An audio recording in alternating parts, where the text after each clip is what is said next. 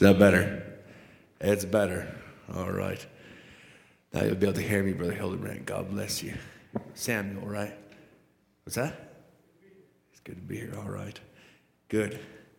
That's the best response I've gotten in a long time. How about everybody else? It's good to be here? Amen. Amen. That's wonderful.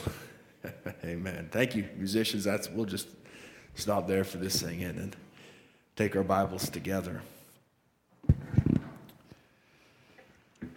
Amen.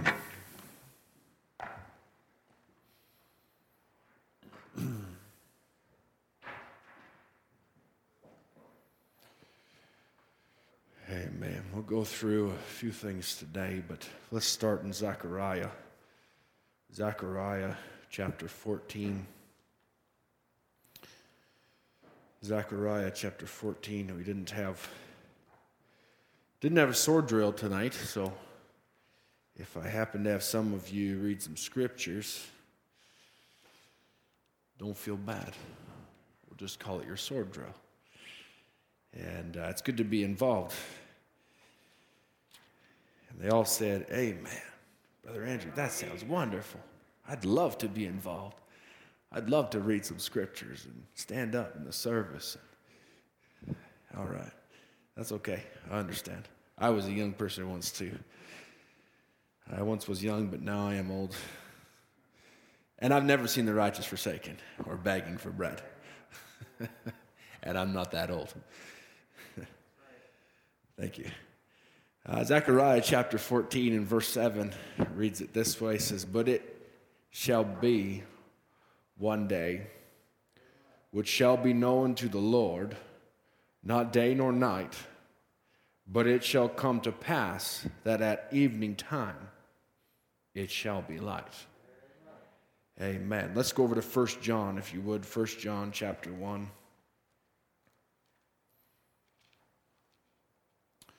I know we could follow the projection screen because they do a fantastic job on that, don't they? Brother Mark and Sister Ruth and Brother David and Brother Ethan. They're always just right on par. But, if you got your Bible, turn in your Bible. That's the best way to do it. 1 John chapter 1 and says it this way. Verse 1 says, that which was from the beginning, which we have heard, which we have seen with our eyes, which we have looked upon, and our hands have handled of the word of life. That's very descriptive. John begins to make it very clear. This isn't just something that is just conjured up in the minds of man. So we've looked upon it, we've seen it with our eyes, we've even handled it with our hands. It's real. The word of life, he says, for the life was manifested that we have seen it and bear witness and show unto you that eternal life which was with the Father and was manifested unto us. That which we have seen and heard declare we unto you, and you also that you also may have fellowship with us, and truly our fellowship is with the Father and with his Son, Jesus Christ. And these things write we unto you, that your joy may be full. This then is the message which we've heard of him, and declare unto you that God is light, and in him is no darkness at all. That really sums it up very simply. John had quite a way of just taking the whole of the gospel and putting it right there. This is the message. God is light, and in him there is no darkness.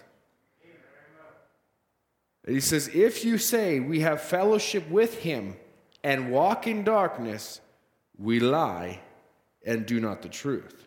But if we walk in the light, as he is in the light, then we have fellowship one with another. And the blood of Jesus Christ, his Son, cleanses us from all sin. Amen. Let's read that last verse one more time, and I want if we'd all read it together. Be all right? All right. But if we walk in the light, as he is in the light, we have fellowship one with another. And the blood of Jesus Christ, his Son, cleanses us from all sin. Amen. Let's bow our heads together and have a word of prayer. Heavenly Father, Lord Jesus, we love you. Brother Marshall has prayed and he started his prayer. Lord, we sure love you so much. Lord, it's true, and our hearts just burn within us when we are in your presence. Whether we recognize whose presence we're really in or whether we understand everything that's being said to us, something within us burns. Lord, for there's a seed you put within us that's there to receive, that is able, it's the transmitter, Lord, that we're able to receive the signal of the unseen. Father, we ask, Lord, tonight that you just come by our way. We're just a group of young people. Lord, we're not just any group of young people, though. We're a little part of your bride. We want to put our name there and know that the blood of Jesus Christ has cleansed us from our sins.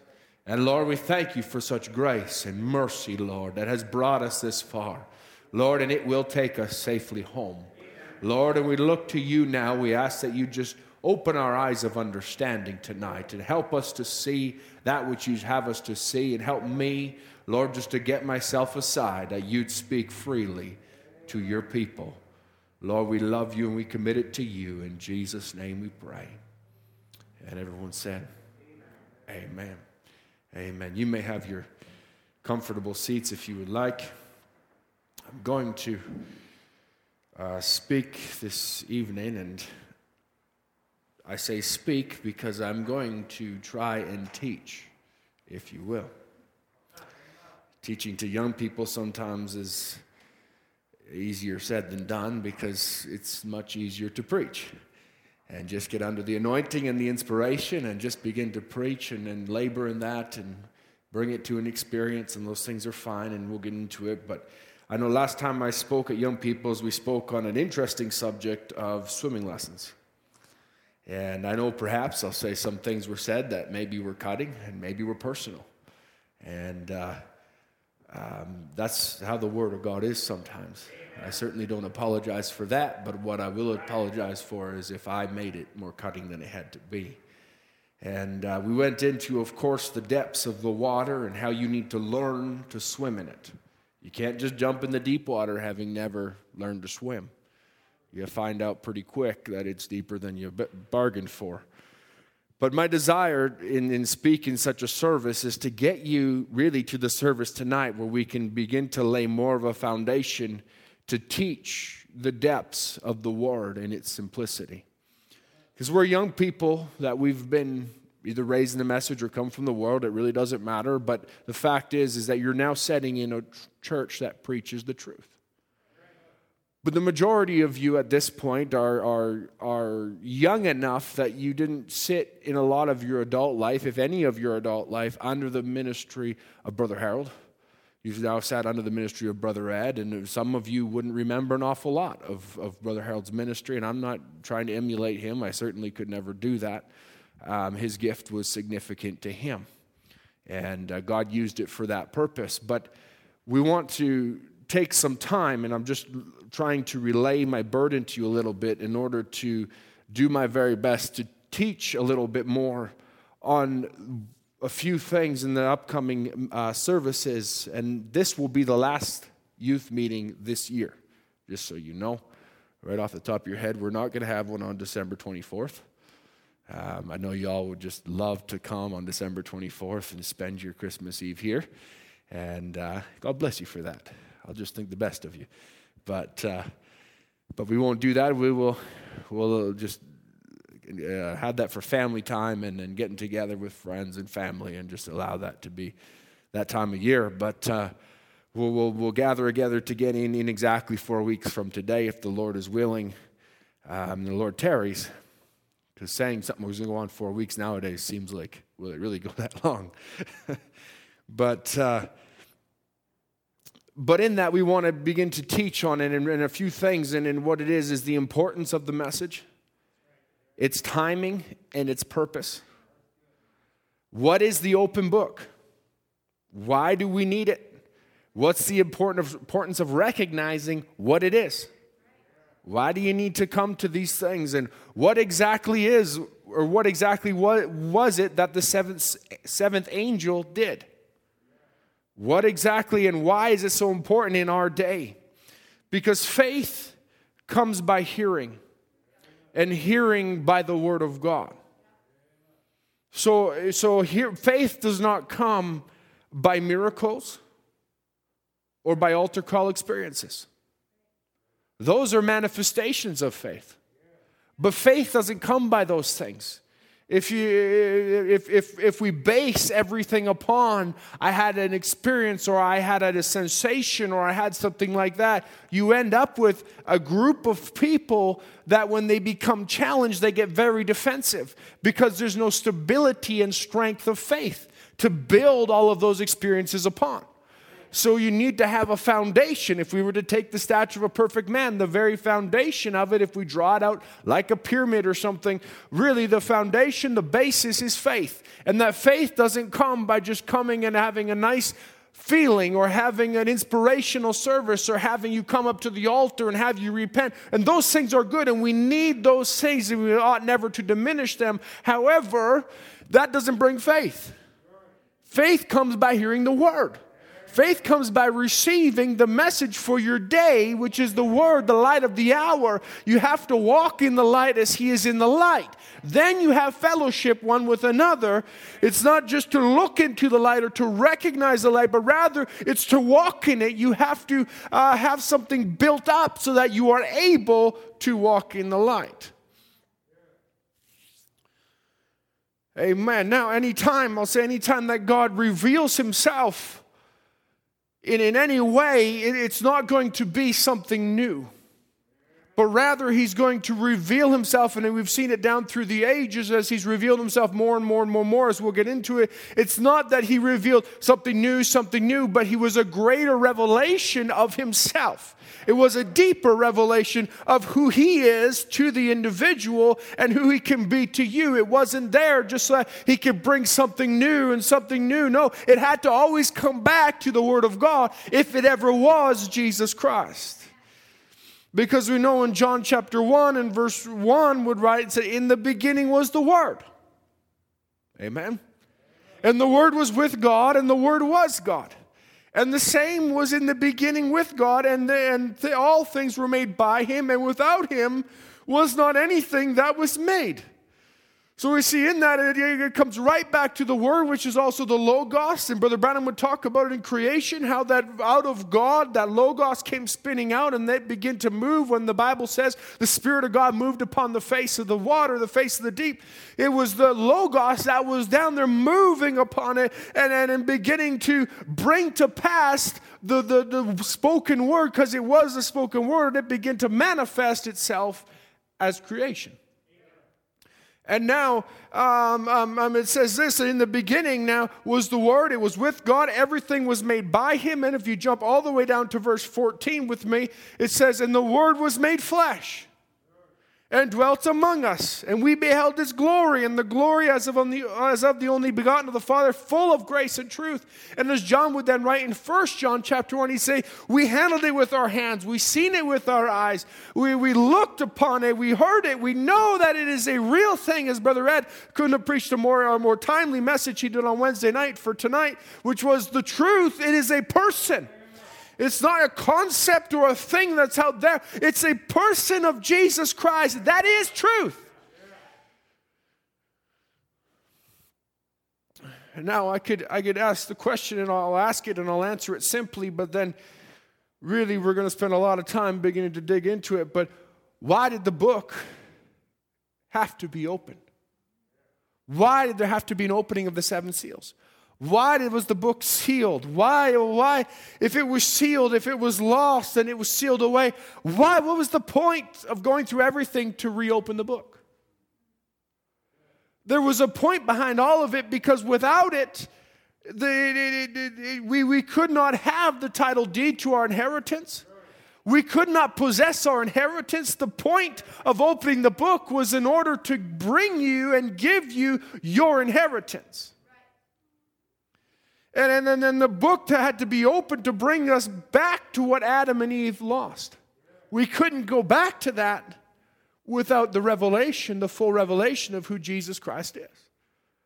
We couldn't go back to that without understanding the fullness of the atonement. We couldn't go back to that without the rapturing faith that opening the book brought. We couldn't have all of these things without understanding, without knowing, without having faith, because faith comes by hearing the Word. And in order to hear or to recognize the Word and to have the revelation of the Word, it has to first be opened or revealed. And I want you to imagine for a moment, we'll just, like I said, we're taking this really, really slow. So, Justice, can you come up here? Would you be all right if you come up here and help me out for a second? I want you just to come stand over here if you would. Because I want to give you something. I want you to understand how important it is for something to be opened and something to be revealed. Because if I was to tell you, Brother Justice is a man that died. He died thousands of years ago. He knew you'd come though. And he left you an inheritance. Is that exciting now? He left you an inheritance, left you something. And he made sure that I had something to give to you. I had a key to give to you so that you could have the inheritance. Would you like that key? But first I'll tell you a little bit about the inheritance, right? So in this inheritance, he's got a balm in this inheritance. They call it the balm of Gilead. And in there's healing. And he paid for all of your healing. You'll never have to be sick again. You just need this. Isn't that amazing? In there, he's got everything you'll ever have need of. You'll never have to be begging for bread. You'll never go hungry. You just need this right here. You'll never have to live guilty a day in your life. He paid for all that. All the iniquity, all the mistakes, all the sin, he paid for all that. It's all in this inheritance. And on top of that, he's given you, he said, you'll never have to die. I give you eternal life. He did this all for you because he knew you were coming, Justice. And he gave me this just for you, just like he did to Peter. I give to you the keys to the kingdom. Would you like it? Sure. I dropped it. There you go. Now go unlock it. Where's the inheritance, right? Yeah, you could say that. Does it fit in there? Go ahead and put the key in there. No, don't wreck my Bible. It doesn't fit. You see, a key just as a key doesn't do you a lot of good without something to put it in. It's all locked. Exactly. Thank you. Thank you, Brother Justice. Appreciate your help. I could give him the key. This is actually the key to my son's dune buggy. If he only knew I had it. But I could give you the key as he gave Peter the key. You've got the keys. Whatever you bind on heaven is bound on earth. Whatever you bind on earth is bound in heaven. Whatever you loose on earth is loosed in heaven. I've given you the keys. And it was more than just giving it to Peter. He was giving it to the church because really he was giving it to whoever had the revelation of who Jesus Christ was. You've now got the key to unlock the inheritance, but without the understanding, without the revealing of what that inheritance is, the key only takes you so far. And all down through the ages, they could look and say, I've got the key, I've got the key, I've got the key. And they could go so far with that, and it was good. And the key, for a certain time, there was a certain door that they would find, and they would unlock it. Luther would get to a certain point in time where he'd have the key, and he'd use that key to unlock the just shall live by faith, and he'd begin to walk in that revelation. But that was the only key, that was the only lock that he could find to open. But then God led Wesley to another door, and it was sanctification, and he opened and he used the same key, and it fit there too. And he opened the door to that one, and now all of a sudden they're beginning to see the inheritance that is in there, because the Bible says in Romans chapter 8, in verse 16, says, the Spirit itself beareth witness with our spirit that we are the children of God, and if children, then heirs, heirs of God, and joint heirs with Christ. If so be that we suffer with him, that we may be also glorified together. So there's a purpose of it that we're heirs. We've become heirs of something, like I'm saying to Brother Justice. All of these things are paid for. The full atonement is there. Everything is available. Everything that's ever in the Scripture is available. God gave them the key on the day of Pentecost. He gave it to the church and said, all of it's there. All the power's there. But you need the faith to unlock what the power is for. Because you can't operate the power without the faith to handle it. As soon as you've got the Holy Ghost, as soon as you've got the new birth, you've got enough power to speak heavens and to speak worlds, into existence and go and live on them. That's incredible power. Because it's the same power that spoke this world into existence. And the same power that put Adam and Eve on it and all the trees. It's the same power.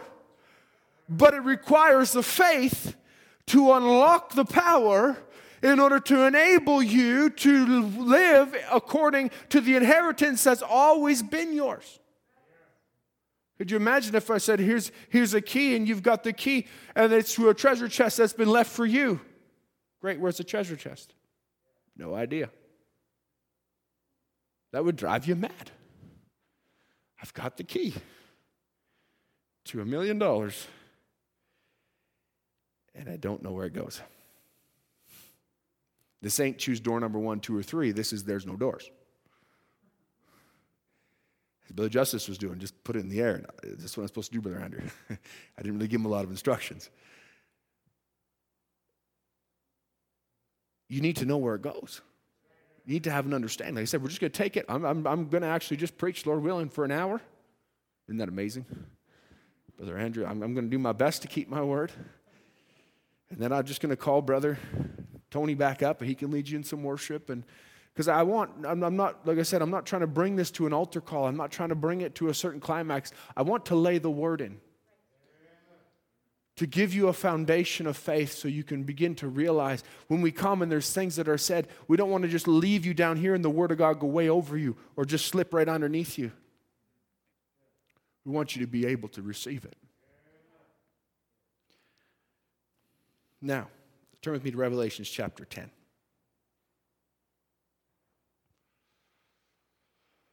Revelation chapter 10. This is so familiar to all of us.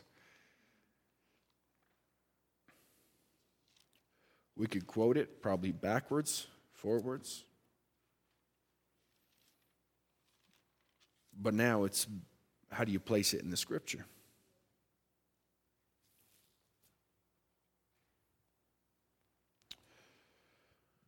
Now, as I laid out all of those things about what we're talking about, the purpose of the message, the timing of it, the importance of it, the opening of the book, the seventh seal, I keep wanting to say that, the seventh angel. But we're not going to get to all that tonight, okay? I'm not going to be able to condense all that into an hour and say, here it is, here's the compacted version. No, we're just going to teach, and we're just going to bring it real simple, and I trust you can just receive it as it comes. Revelation chapter 10. I'm going to ask Brother Philip, you got your Bible with you? Revelation chapter 10. Why don't you stand up and read the first 3 verses?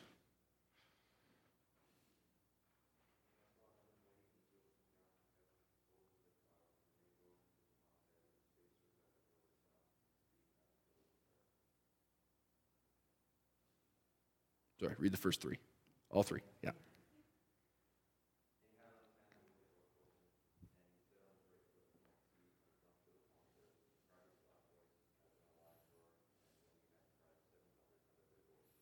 Thank you.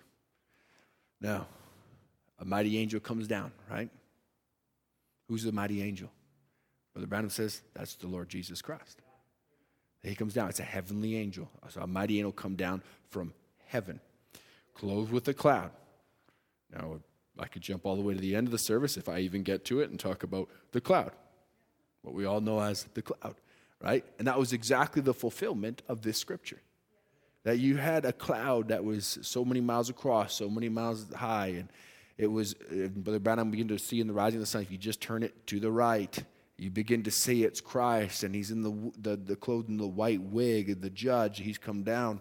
Why? It's the fulfillment, saying that I have come down and that I'm clothed with the cloud, and a rainbow was upon his head, and his face was where the sun, and his feet as pillars of fire. And he had in his hand a little book closed.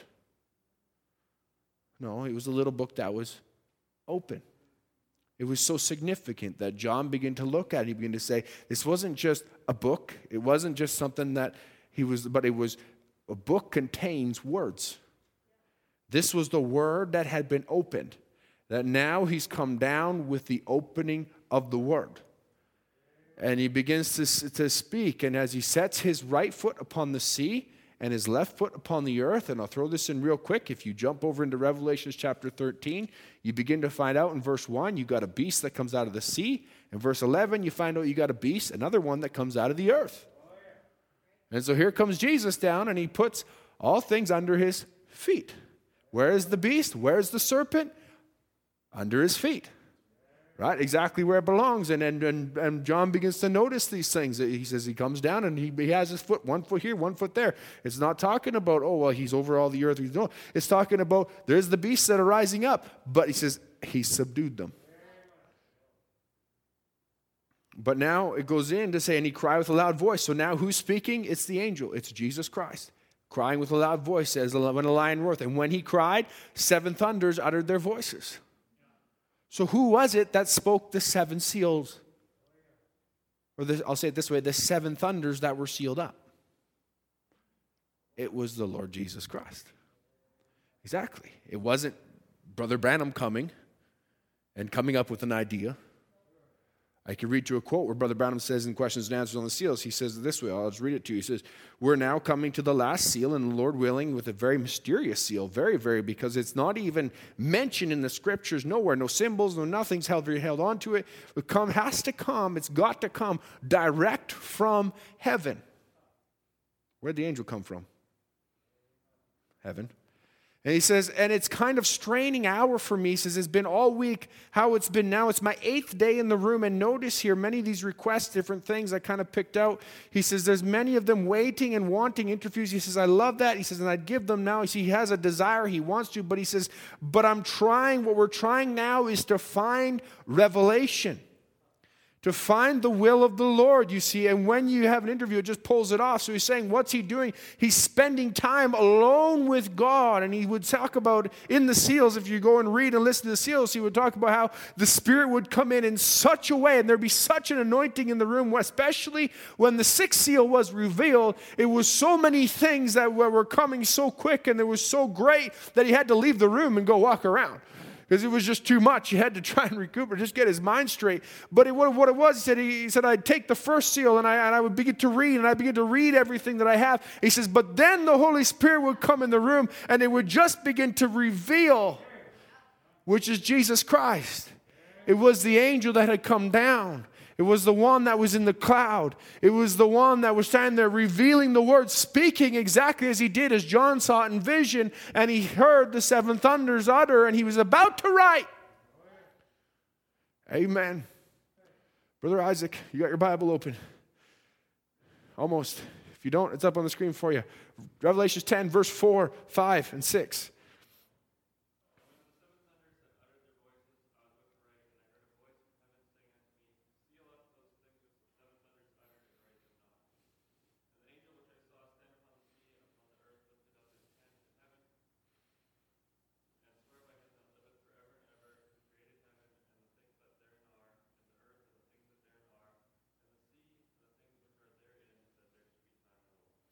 Amen.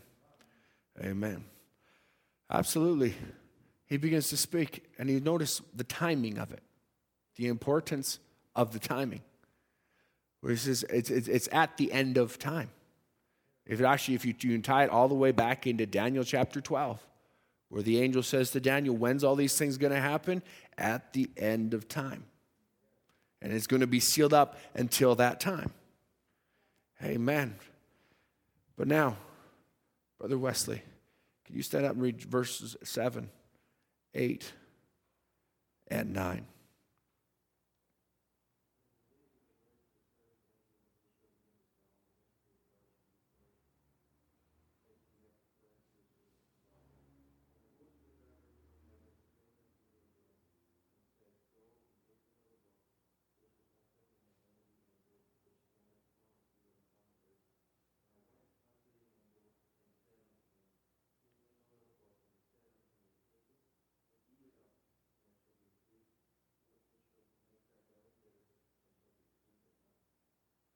in thy mouth. Amen. Amen. So now we get to what happens at that time. Now, it'll be at the end of time. There'll be time no longer. There should be time no longer. So it's at the end of days. We're coming right down to the end of time now. But it says, in the days of the voice of the seventh angel, when he shall begin to sound. Right? We could all quote it, and we love to say, Rev 10:7, Rev 10:7, Rev 10:7, Malachi 4:5-6, Rev 10:7. We all got those favorite numbers, right? I don't know how many of you, when you were children, you played on basketball games and volleyball, you wanted number 7 on your back. That was my favorite number, number 7, because Revelation 7. And then I wanted Malachi 4, so I wanted 4 on my back. And that was the way it was. If 7 wasn't available, I want 4. Those are my favorite numbers that I had when I was a kid, and I didn't really understand why, but then I realized everything's 10, 7, 4. And it just kind of gets stuck in your head. But we could memorize it that way, but it's so much deeper than that. That is saying that there's a purpose to it. When the mystery of God, so there's a mystery. This is really simple. Yeah, I'm trying to take it real simple. I want just to lay it in so that way you can understand it from a very basic viewpoint and bring it right up, because it's God hiding in simplicity. That the mystery of God should be finished. So there's been a mystery all through the ages, so I want you to notice this, because this is what denomination misses so often, is they miss the fact that until the end time, there is a mystery. All of these different denominations that have raised up, that have come up, they've come to denominations because they've stopped.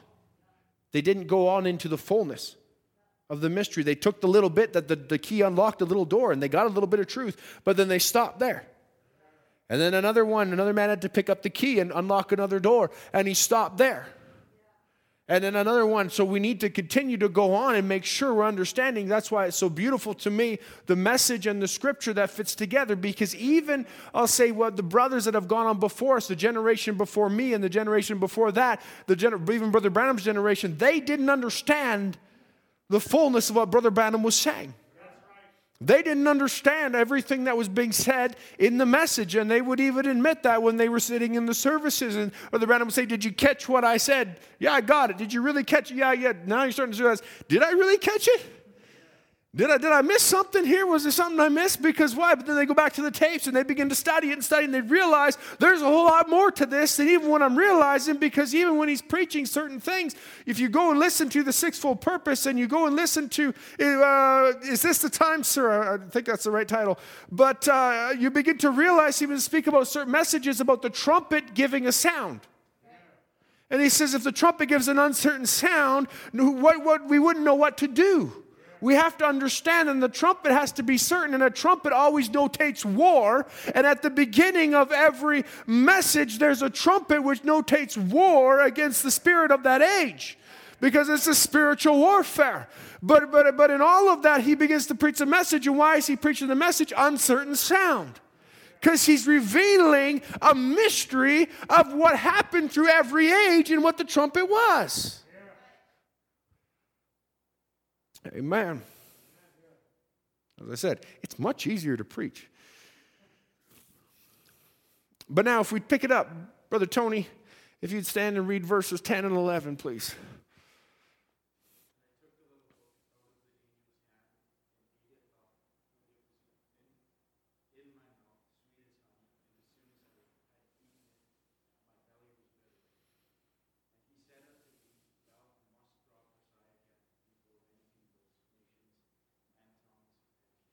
Amen. Now, without getting all over Brother Ed's subject, here you have in Revelation chapter 10, you've got the Word that came down, the heavenly angel, the mighty angel come down with the open word in his hand, and he speaks. The prophet now takes the book and eats the book. And he says, but you've got to prophesy again. See, in the days of the voice of the seventh angel, but it's the Spirit, it's the prophet, and there'll be another, the bride. All at the end time. Now, as I said, we want to lay a foundation, so I'm trying to hold myself back. We go to Malachi chapter 4.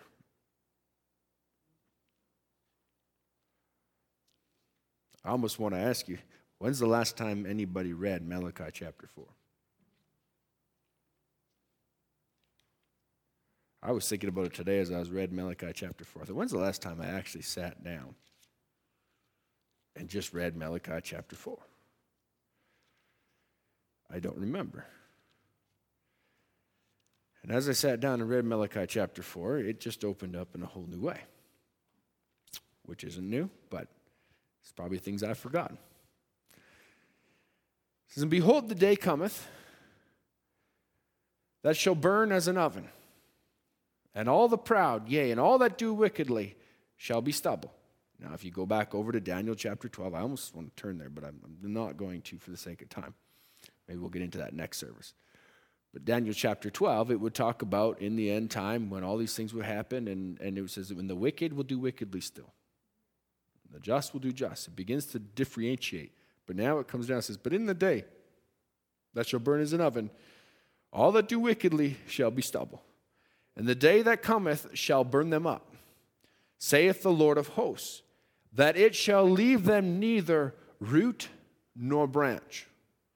Amen. But unto you that fear my name shall the Son of Righteousness arise with healing in his wings, and ye shall go forth and grow up as calves of the stall. I'll stop there for a minute. What does that mean? If you're a farmer, you're probably not quite understanding. What's a calf of the stall? Now, if I can get it right. Calves of the stall, it's someone that's fed. They're not out there in the field trying to find their own way. The farmer or the shepherd is bringing them food. He's changing their hay. He's making sure they got all the water they need. He's making sure they got the minerals. He's making sure the meat on them is going to be perfect. Controlling every aspect of their diet, of their drink, of everything. He says, in this day, those who trust the Lord, who fear the name of the Son of Righteousness, the Son of Righteousness will arise with healing in his wings, and they shall go forth and grow up as calves of the stall. In other words, that's exactly what you're doing. Setting under the message of the hour, you are being hand-fed with the best grain, with the hidden manna. Your diet is being perfectly controlled to be sure that you grow into the right maturity to come into the stature of a perfect man so that the headstone could come down and cap off your life and you could walk from this mortal into immortality, and you could literally put on perfection because everything has been just perfectly set up.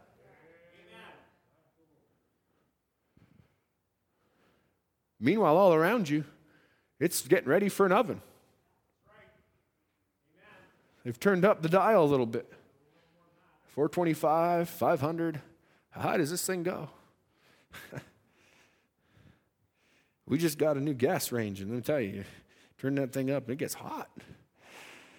That's a hot range. It says, and you shall tread down the wicked. Now who's treading them down? The mighty angel came down, and he put his feet. But now it says, in you, that fear the name of this, that fear my name, you shall tread down the wicked, and they shall be ashes under the soles of your feet in the day that I shall do this, saith the Lord of hosts. So there's a part where they're under your feet, you shall tread down the wicked, and there's a part where there'll be ashes under your feet. When the righteous will walk out on the ashes of the wicked, that's in the millennium. But now when it talks about this, it says, remember ye the law of Moses, which I commanded unto him in Horeb for all Israel, which with the statutes and judgments, and that Mount Horeb is a whole subject in itself. But it says, behold, I will send you Elijah the prophet before the coming. So now he backs up a little bit. Before all these things, before everything happens now, I'm going to send you Elijah the prophet before the great and terrible, dreadful day of the Lord. And he shall turn the hearts of the fathers to the children, and the heart of the children to their fathers, lest I come and smite the earth with a curse. And Brother Branham would take that and he would say he was to take and turn our hearts back to the original faith. What was it about? Faith. You've got to see the Word. You've got to have something in you, the Holy Spirit, that will lead and guide you into all truth. It will bring you to the Word. Now, I think it's in the first seal, Brother Branham goes into it. It says, notice, this last message of the last church age is not a reformer. He is a prophet. Not a reformer. Show me where one prophet ever started a church age. He says, he's not a reformer, he's a prophet. Now, I've been to look it up for you. A reformer is one who commences a reformation of religion from popish corruption. That's how the dictionary from 1983 would define it. From 1883, apologies. But in Luther, we know that he received the revelation of the just shall live by faith. In other words, you're justified by faith. That was a reformation of the popish corruption, which was, they would say, you're justified by your works. Or they would talk about purgatory, where you can pay your way into heaven. That was the popish corruption. They took the word of God out of the hands of the people and they corrupted it for their own good and began to say, this is what it says. And it don't say that at all. But they would even take it and say, well, it's the literal blood of Jesus. When you take communion and you got the wine and you got the wafer, this is the literal blood after the priest blesses it, and this is the literal body. Now you're literally covered by the blood and body of Jesus. I mean, there's a corruption. But Luther began to get your revelation. And they would even say that you're free by your sins, you're free from your sins by confessing them to a priest, and that priest then makes intercession for you. When the Bible says there's only one intercessor between God and man, and that's the Lord Jesus Christ. But they would take it and corrupt it. And meanwhile, they'd say, you're free from your sin now. Well, you can go on living in sin any way you want and just come and confess it. Leading the people right to hell. Wesley would catch a hold of sanctification, living a clean and holy life. One intercessor between God and man, but the popish corruption was that you were sanctified by mass and confession. And they would even take sanctification, and according to the Roman Catholic Church, sanctification takes place in justification. I think that's a corruption of Romans chapter 8. If I can follow that back, because that's a pretty big stretch.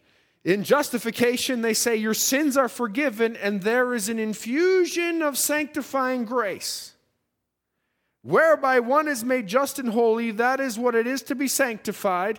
In this state of grace, one merits heaven. That's incredible.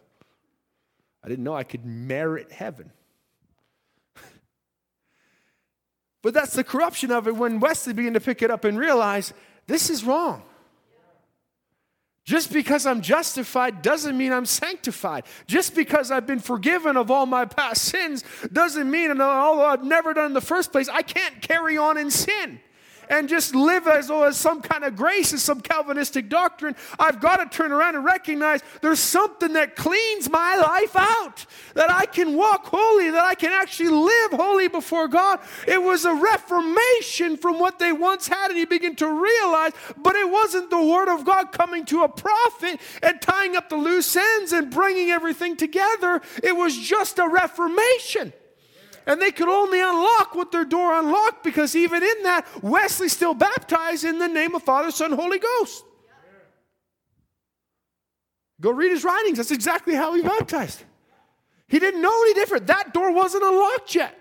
He didn't realize that the key that was given to Peter recognized the door was to be unlocked, and it was to be baptized in the name of the Lord Jesus Christ for the remission of your sins. The Catholic Church and Nicene Council had taken and shut that door again. The key was still in the hands of the church, but they couldn't find that door until the last stage when all the mysteries of God would be revealed. He goes on to say others were reformers but not prophets. If they would have been, the word of the Lord comes to the prophet. That's the reason they continued in baptism, Father, Son, Holy Ghost, all these other things, because they were reformers and not prophets. But yet they were great men of God. They saw the need of the day that they lived in. And God anointed them, and they sent out there and tore those things to pieces. But the full word of God never came to them.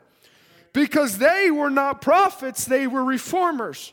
But in the last days, it'll have to be a prophet to take up the mysteries of God, to bring it back, because the mysteries was only known by the prophets. So it has to be this fellow come. You see what I mean? Revelations 10:7. It can't be a reformer. It's got to be a prophet, because it's got to be somebody that's gifted to sit there that catches the word. Now, them reformers know that there was something wrong. Luther knowed that bread wasn't the body of Christ. So he preached the just shall live by faith. That was his message. John Wesley come along and he saw that there was sanctification, so he preached it. And that was his message. The Pentecostals brought the message of the Holy Ghost and so forth. But in the last days, the last age, the messenger is not to start any reformation, but to take all the mysteries that those reformers left off and gather them together and solve them to the people. That was the whole purpose. They were good men. They were great men. Do you ever read the works of Luther and then read the writings of Wesley and read his diaries and see what he did and how much he preached day in and day out, and how he get kicked out of this place and that place and this place and that place. He got kicked off of street corners. He got kicked out of fields. But finally, in the end of it, it come down to it where he'd finally have someone receive his message and souls would get saved.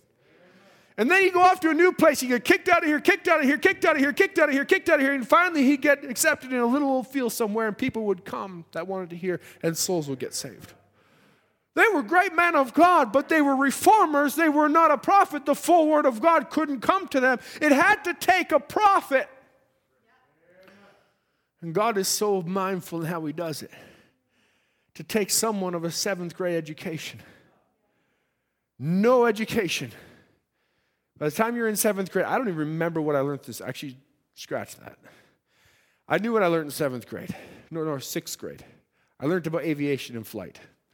The only test in all of my schooling that I can remember, I got 100% on. Should have been in aviation, Brother Jared. But here I am, plumber.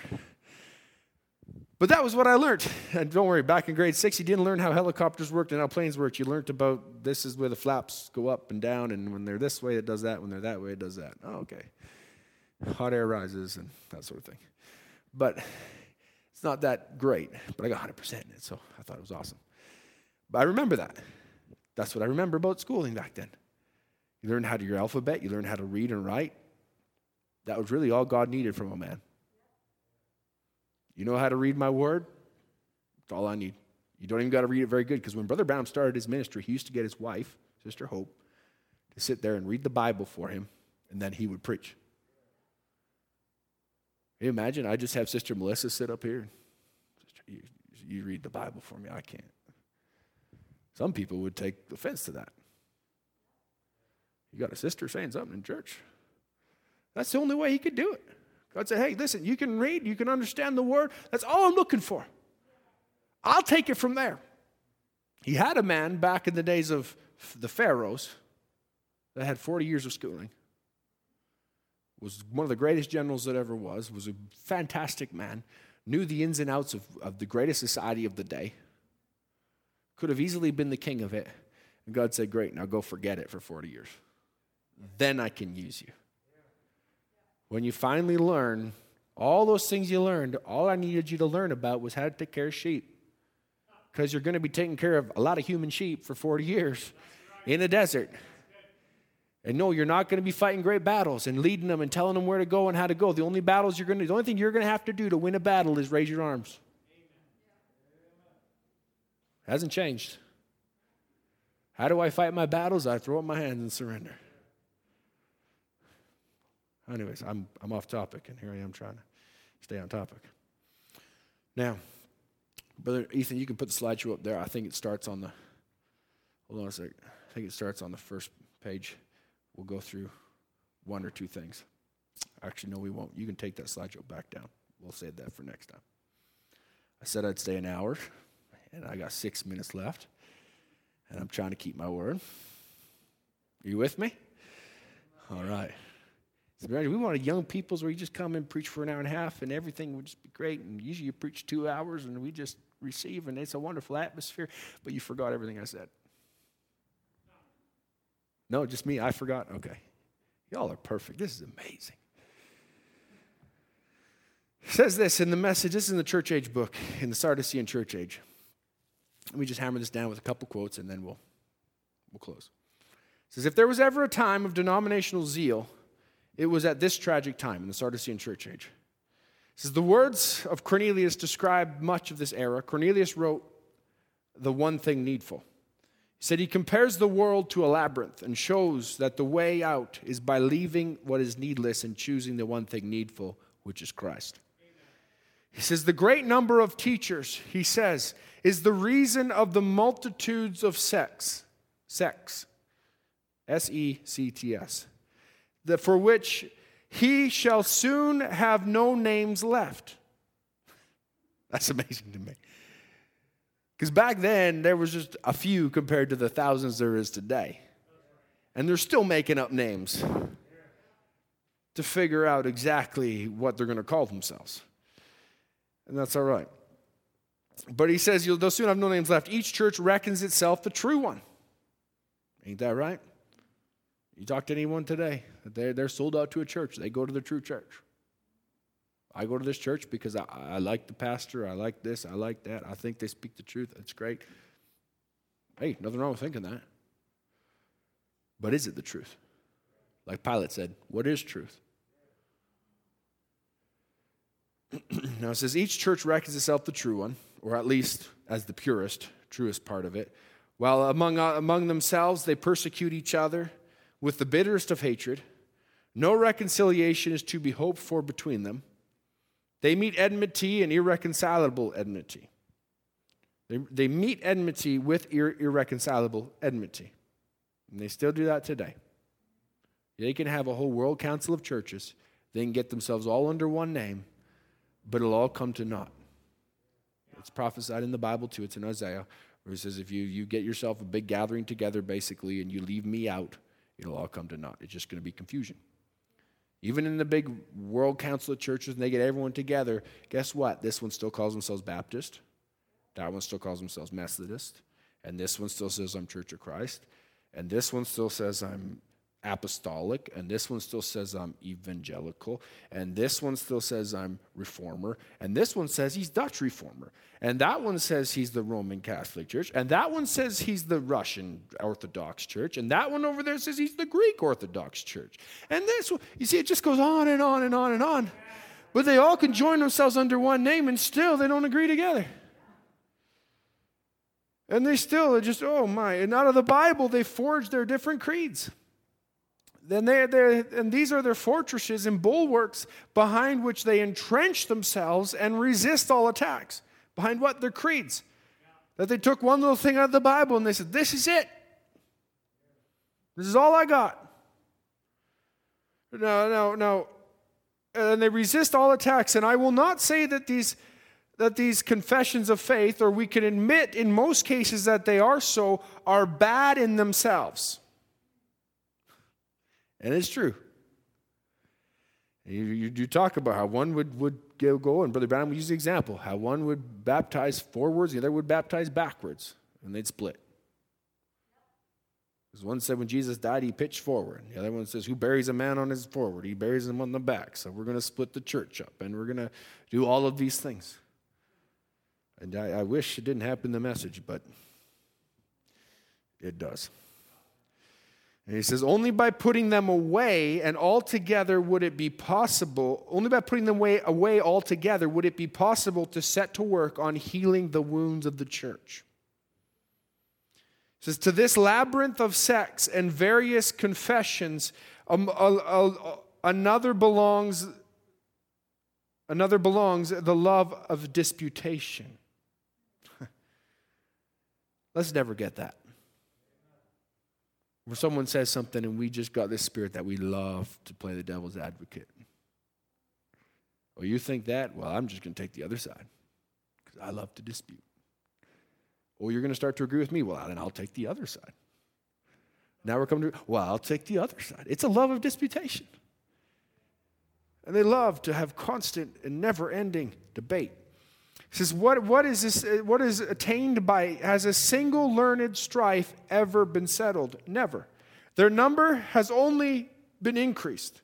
Satan is a great sophist. I'm going to have to look up what that means because I actually don't know. But he has never been overcome in a strife of words. I think it means he's a great debater. But in divine service, the words of man are usually heard more than the word of God. Each one chatters as he pleases or kills time by learned disputations and disapproving the voice of others, of the new birth, and how man must be changed into the likeness of Christ to become a partaker of the divine nature. According to 2 Peter 1:4, scarcely nothing is said of the power of the keys. The church has almost lost the power of binding. Only the power of loosing remains. They just want to loose everything. Everything's okay. We're going to have a wonderful time. We'll just loose it all, not bind any sin. He says the sacraments given as symbols of unity and love and of our life in Christ have been made the occasion of bitterest conflicts and a cause of mutual hatred and center of sectarianism. It's exactly right. The sacraments, the things that should be so sacred to us, have been made the center of all this in this age. He says, in short, Christendom has become a labyrinth. It took a prophet to come and before ever preaching the seals, come and preach a message and say, God revealing himself in simplicity. When man has made it a labyrinth, where it's so convoluted and so mixed up that you can't understand it. And let me tell you this way, if that's your understanding of the message, you've gone off somewhere. If you're looking at the message as a labyrinth, something has been mixed up. And that's what we're trying to do. That's my burden right now, tonight, and in some of the services in the future coming up, to bring out these mysteries as simple as I can. To keep it just absolutely clear so we wouldn't find ourselves in a labyrinth. He says the faith has been split into 1,000 little pieces and you're made a heretic if you don't accept one of whatever they're preaching. He says, what could help? The only one thing needful, return to Christ. Looking to Christ as the only leader and walking in his footsteps, setting aside all other ways until we will reach the goal and come into the unity of the faith. As the heavenly master built everything on the ground of the scriptures, so should we leave all particularities of our special confessions and be satisfied with the revealed word of God, which belongs to us all. With the Bible in our hands, we should cry, I believe that God has revealed in this book. And I will obediently keep his commands, and I hope for that which he has promised. Christians give ear. There is only one life, but death comes in 1,000 forms. There is only one Christ, but 1,000 antichrists. So thou knowest, O Christendom, that which is what is the one thing needful? Either thou turnest back to Christ or goest to destruction like the Antichrist. If thou art wise and wilt live, follow the leader of life. Amen. And that's what the prophet of this stage came to do. And I'm going to have to close it there. We can stand on our feet because I'm trying as hard as I can to keep my promise. But that's exactly what it talks about in Malachi chapter 4. Behold, the day cometh that shall burn as the heat of an oven. And it says, and the wicked that do wickedly shall be stubble, and the proud, yea, and they that do wickedly shall be a stubble. And the day that cometh shall burn them up, saith the Lord. And it shall leave them neither root nor branch. But you that fear my name, the Son of Righteousness shall arise with healing in his wings, and you shall go forth and grow as calves in the stall, and you shall tread down the wicked, and they shall be as ashes under the soles of your feet. In the day that I shall do this, saith the Lord of hosts, behold, I send you Elijah the prophet before the great and dreadful day, for the purpose of what? To reveal all the mysteries, to finish all the mysteries, so that you can take the book. so that you can eat the book, so that you can prophesy again. Without the prophet messenger, it doesn't work. It has to be revealed. The faith has to be unlocked so that you can clearly see and speak and believe and have faith. Amen. Amen. I wonder if we could sing that song. It's maybe, forgive me, I didn't feel like I didn't really get anywhere. Was it okay tonight? Just trying to bring it in real simple, and I trust it just be an encouragement to you. And we need it. I need to study it again and again and again and again. You know, I'm finite. I forget things. You ever forget things? Yeah, all the time. You feel like, man, I just studied this, and I don't remember this, I don't remember that, I don't remember this. We get that way. We need to remind ourselves. The Bible says, stir up your pure minds by way of remembrance. What if we could sing this song? You know as this goes. All my life, I think you know this. I love you, Lord, for your mercy never fails me. All my days I've been held in your hands. From the moment that I wake up until I lay my head, oh, I will sing of the goodness of God. Oh, and all my life you have been faithful. Oh, and all my life you have been so good. With every breath I am able, oh, I will sing of the goodness of God. I love your voice. You have led me through the fire in the darkest night. You are close like no other. Oh, I've known you as a father. I've known you as a friend. And I have lived in the goodness of God. All my life. Just raise your hands and thank you. All my life you have been faithful. Oh, and all my life you have been so good.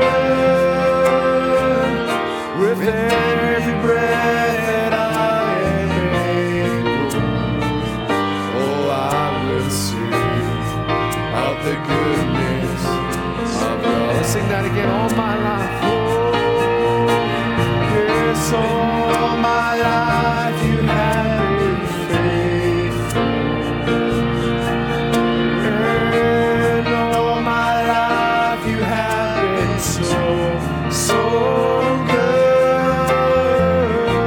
With every breath that I am able, oh, I will sing of the goodness of God. Hallelujah. Let's bow our heads together. Heavenly Father, Lord, you've been so good to us, Lord. All my life you've been faithful. Lord, maybe for some, Lord, the service tonight is just stirring up our minds by way of remembrance.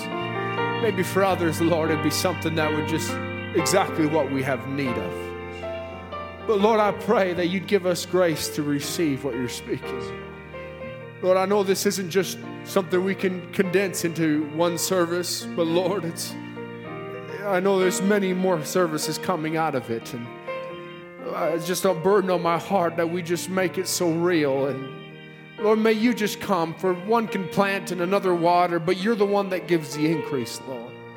So I pray you take the words that are spoken, as simple as they are, Lord, and just as teaching, Lord, maybe not great inspiration or great atmosphere or great something, but Lord Jesus, we're looking at the Word, and we want it to be revealed to our hearts. We want it to be clear. We want, Lord God, that we be walking in the truth every step of the way. That we know you, and the only way to know you is in your Word, Lord, that you reveal yourself to us in the Word of God. So I pray that as we go through these things, Lord, may it be so real. And we love you. In Jesus' name, we commit each one to you. Lord, as we just hand it over to Brother Tony to lead us in worship a little bit, Lord, I pray you'd be glorified. Feel welcome in our midst, Lord. In the name of Jesus Christ, I pray. Amen. Amen. Amen. I say God bless you. I sure love each one of you. You're wonderful young people. I know I'll get a chance to say it again, but Merry Christmas. It's December, it's amazing how it's kind of COVID and different things has made it where we don't really know how we'll see each other again and how everything is, but take our greetings back with you, brother, down back to Saskatchewan, and the saints there. Say hi to your dad, and we sure love them there. But I trust you all have a wonderful weekend. We'll see you again on Sunday. And spend some time. Let's just worship the Lord, shall we? Amen. Brother Tony. Your love is running. It's running after me. Oh, your love is running. It's running after me. I lay down and surrender now. I give you everything. Your goodness is running after. It's running after me. All my life you have been faithful. All my life you have been so good. With every breath